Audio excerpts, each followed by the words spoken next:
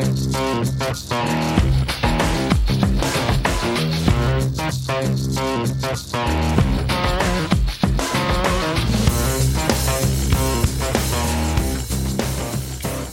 is the Laracast Snippet. I am, as always, your host, Jeffrey Way. Welcome back. Apologies if you hear Sesame Street in the background. That's just how it is, and I can't make myself ask them to turn it down. You know, it's so funny. You go a couple decades of your life with no Sesame Street, and then you have a baby, and it's on every morning. And not just one episode. You're going to have 3 or 4 episodes every single morning, even just in the background when nobody's staring at it. So that's kind of my life at this point. Today, I do not want to talk about Sesame Street. I would love to talk about one thing. There's a big difference between what folks say they do versus what they actually do.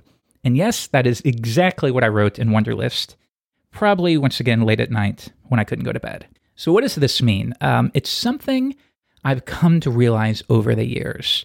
Let me explain. When I was younger, I would come across tools or frameworks or architecture styles, and I would learn about them, and I would immediately feel overwhelmed. I'm sure you can relate, where maybe you go to the GitHub page, or you read the book or the documentation, and whoop, right over your head, like you can't even get past chapter 1, or you can't even get past the basic user guide because it's so complicated. And back then, my assumption was, well, I'm just not ready for this. You know, this is really complicated stuff. I'm not there yet. Clearly, everyone using this tool understands things at a different level than I do. And this is going to be true in a lot of instances. So I accepted it. But then I matured a bit as a developer. Maybe I become an intermediate developer, and I still come to some of these tools. And kind of the same thing. But this time, I can use the tool or the framework. I can make it work. You know, you get to a point as a developer where, yes, you can make it work. It's not glorious, it's not nice, it's not elegant, but you can make it work. And so you use these tools and you think, well, it's really complicated to do basic things, but again, I guess I just don't understand the complexities involved, so it has to be this way, right? It must have to be this way, because these people are so much smarter than me and they did it this way, so, you know, my fault.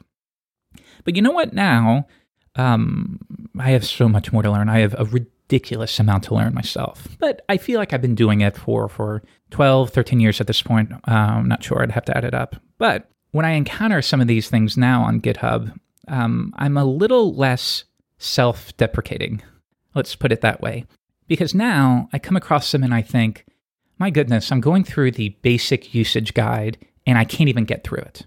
You know, because it's so complicated. And your examples are just assuming these massive code snippets where you're injecting 10 different things and you're calling all these methods, and you don't describe it for me, and it just feels awkward and awful to get started with. And no longer do I think, well, I must be too stupid to figure this out. Maybe a bit more arrogance, but now my instinct is, my goodness, why did you not put the user first? Maybe you're so focused getting this to work and making sure you follow all these patterns and these best practices, quote unquote, that you forgot by far the most important thing. And the most important thing is, as an end user, how will it feel to consume your tool? And if you force them to do 30 different steps and call all these methods, and you force them to write code that feels so incredibly programmery, it's not their fault. Maybe that's the instinct. I've come to my Good Will Hunting moment where I think it's not my fault that this is too complicated to use. And it's not because you are so much smarter than me that I just don't get it.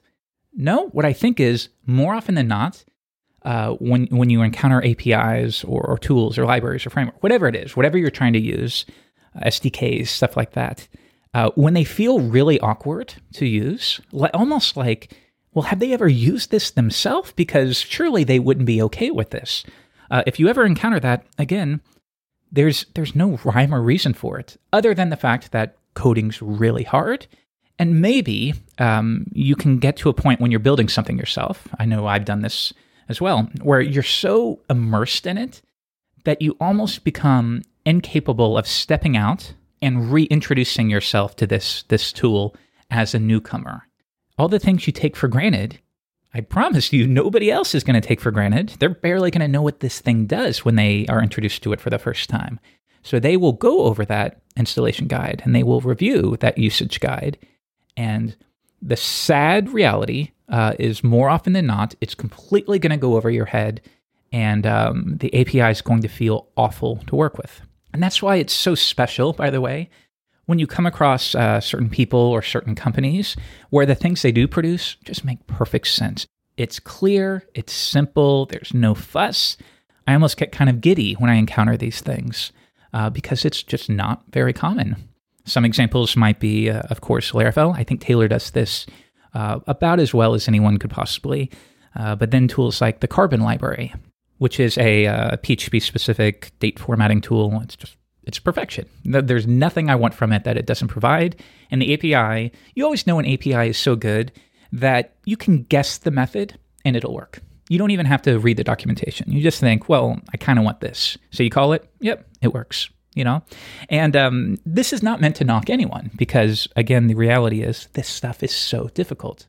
If anything, it's maybe meant to knock some of my own things that I've created in the past, where I go back to them now.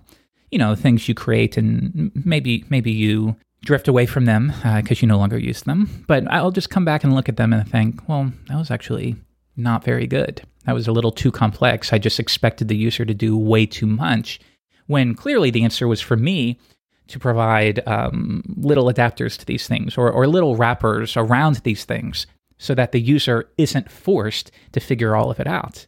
Because that's my job.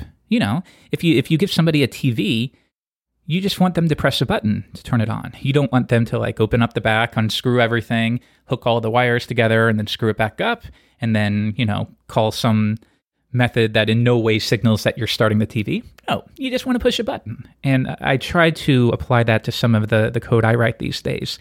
It should be as simple as pushing a button.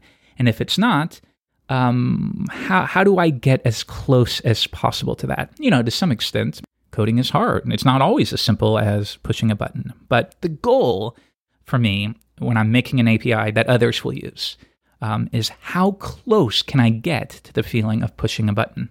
So, you know what? I'm reading my Wunderlist podcast item for today, and really everything I've said has nothing to do with that. Again, it says there's a big difference between what folks say they do versus what they actually do. Yep, it had absolutely nothing to do with what I've said. So now the question is, do we segue? There's no segue involved here. Do we just switch over to my original topic, or do I try to make everything I said before work? Why don't we take a few more minutes? Okay, so here's what I actually meant. You can erase the previous 5 minutes, even though it's true. What I actually meant is, honestly, though, it does kind of go in line with it a little bit. You'll find on Twitter, if you follow developers and your heroes and people who have taught you things, that they will evangelize lots of things. And some of them really good, and some of them not so good or not so applicable. And you might get the indication that, again, these people are much smarter than you, and they are working on the types of projects that you are not, so they appreciate these things on a different level. In some cases, that's absolutely true. I think a good metric when you are learning to be a developer is to, at least at first, try to surround yourself with the types of people who are working on the types of projects that you intend to be working on. So, for example, those who are working on big banks, or big insurance companies, these are very, very complicated and very dangerous domains. And I say dangerous because if you screw something up, if you screw up a calculation, then the audit's going to be completely screwed and you're going to be in a world of hurt. So they have to put in particular practices to protect themselves. But the thing is, I think you have to appreciate that for your world, and I'm assuming your world is somebody who builds websites and applications. You're probably not working on Bank of America. If you are, you have your own rules, and that's great. But for people who are at a certain level of complexity when it comes to what they work on, I think it's good to learn from the people who are also building those sorts of things because they're going to be most applicable to you.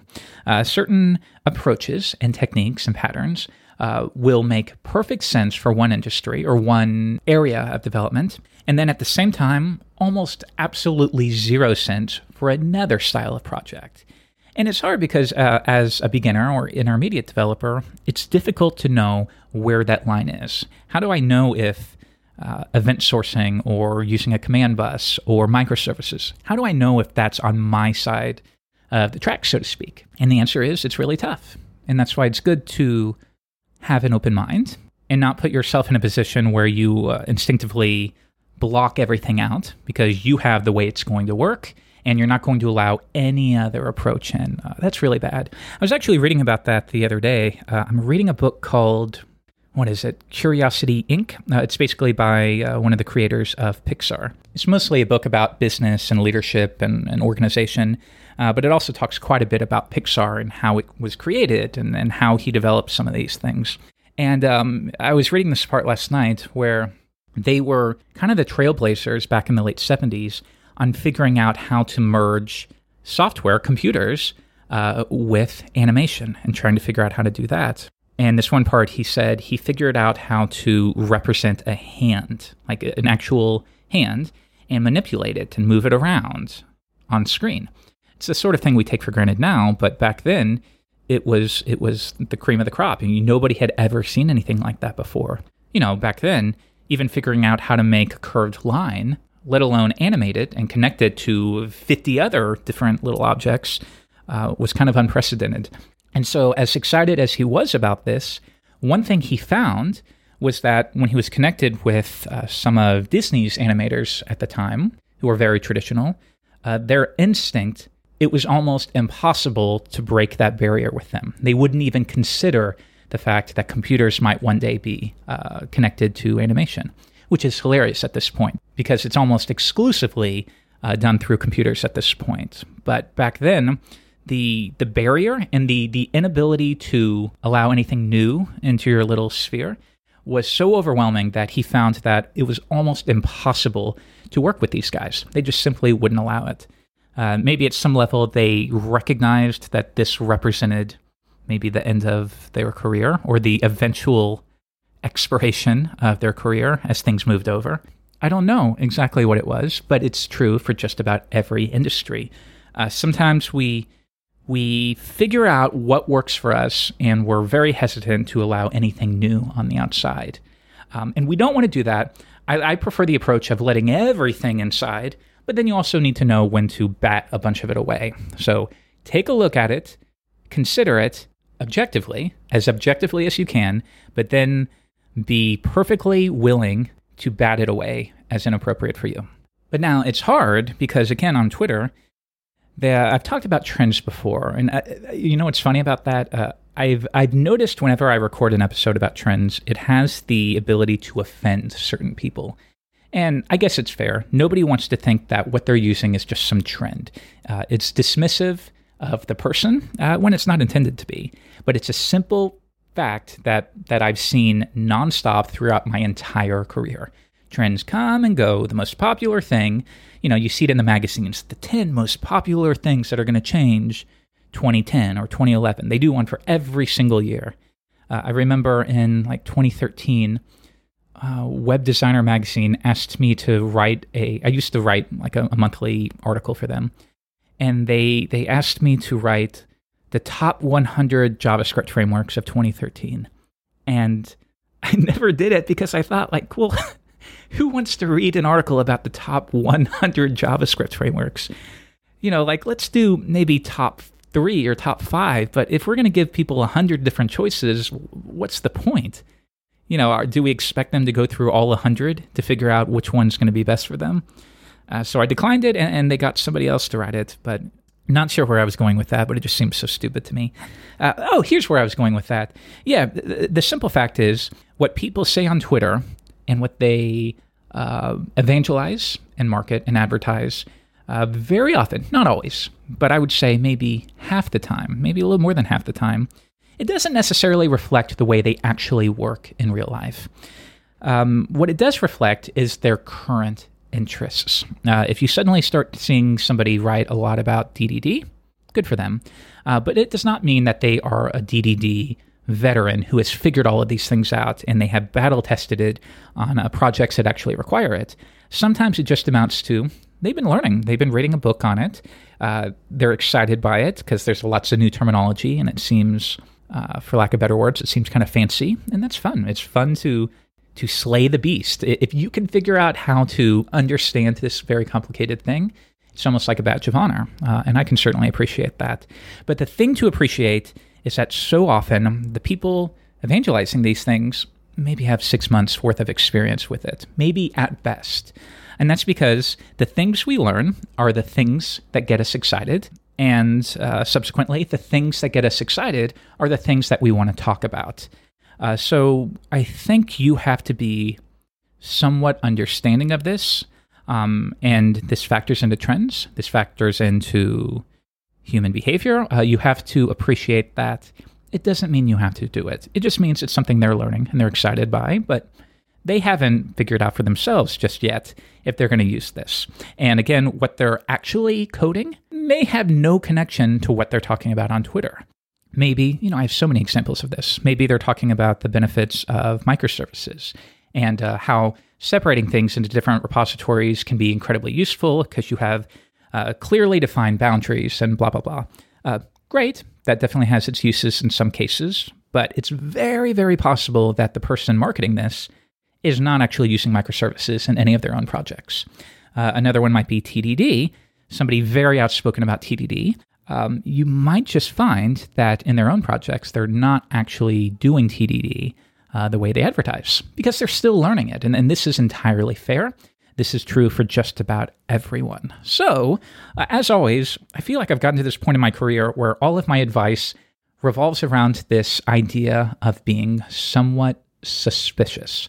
It's good to be very protective of your time and your energy and your mental capacity, because I've been doing this for so long, tinkering away at it, clicking away at it almost every single day for thousands and thousands of days. So you learn to be a bit more critical, a bit more suspicious of things. And you wonder, is this actually an improvement that's being advertised to me? Or is it just another layer of complexity that's going to make it more difficult and require more learning? And there's only so many hours in a day. When you're 20, you're willing to do it. You're kind of like a sponge. But in your 30s and your 40s, I think it's a bit different. Okay, all over the place for this one, but I will see you next time.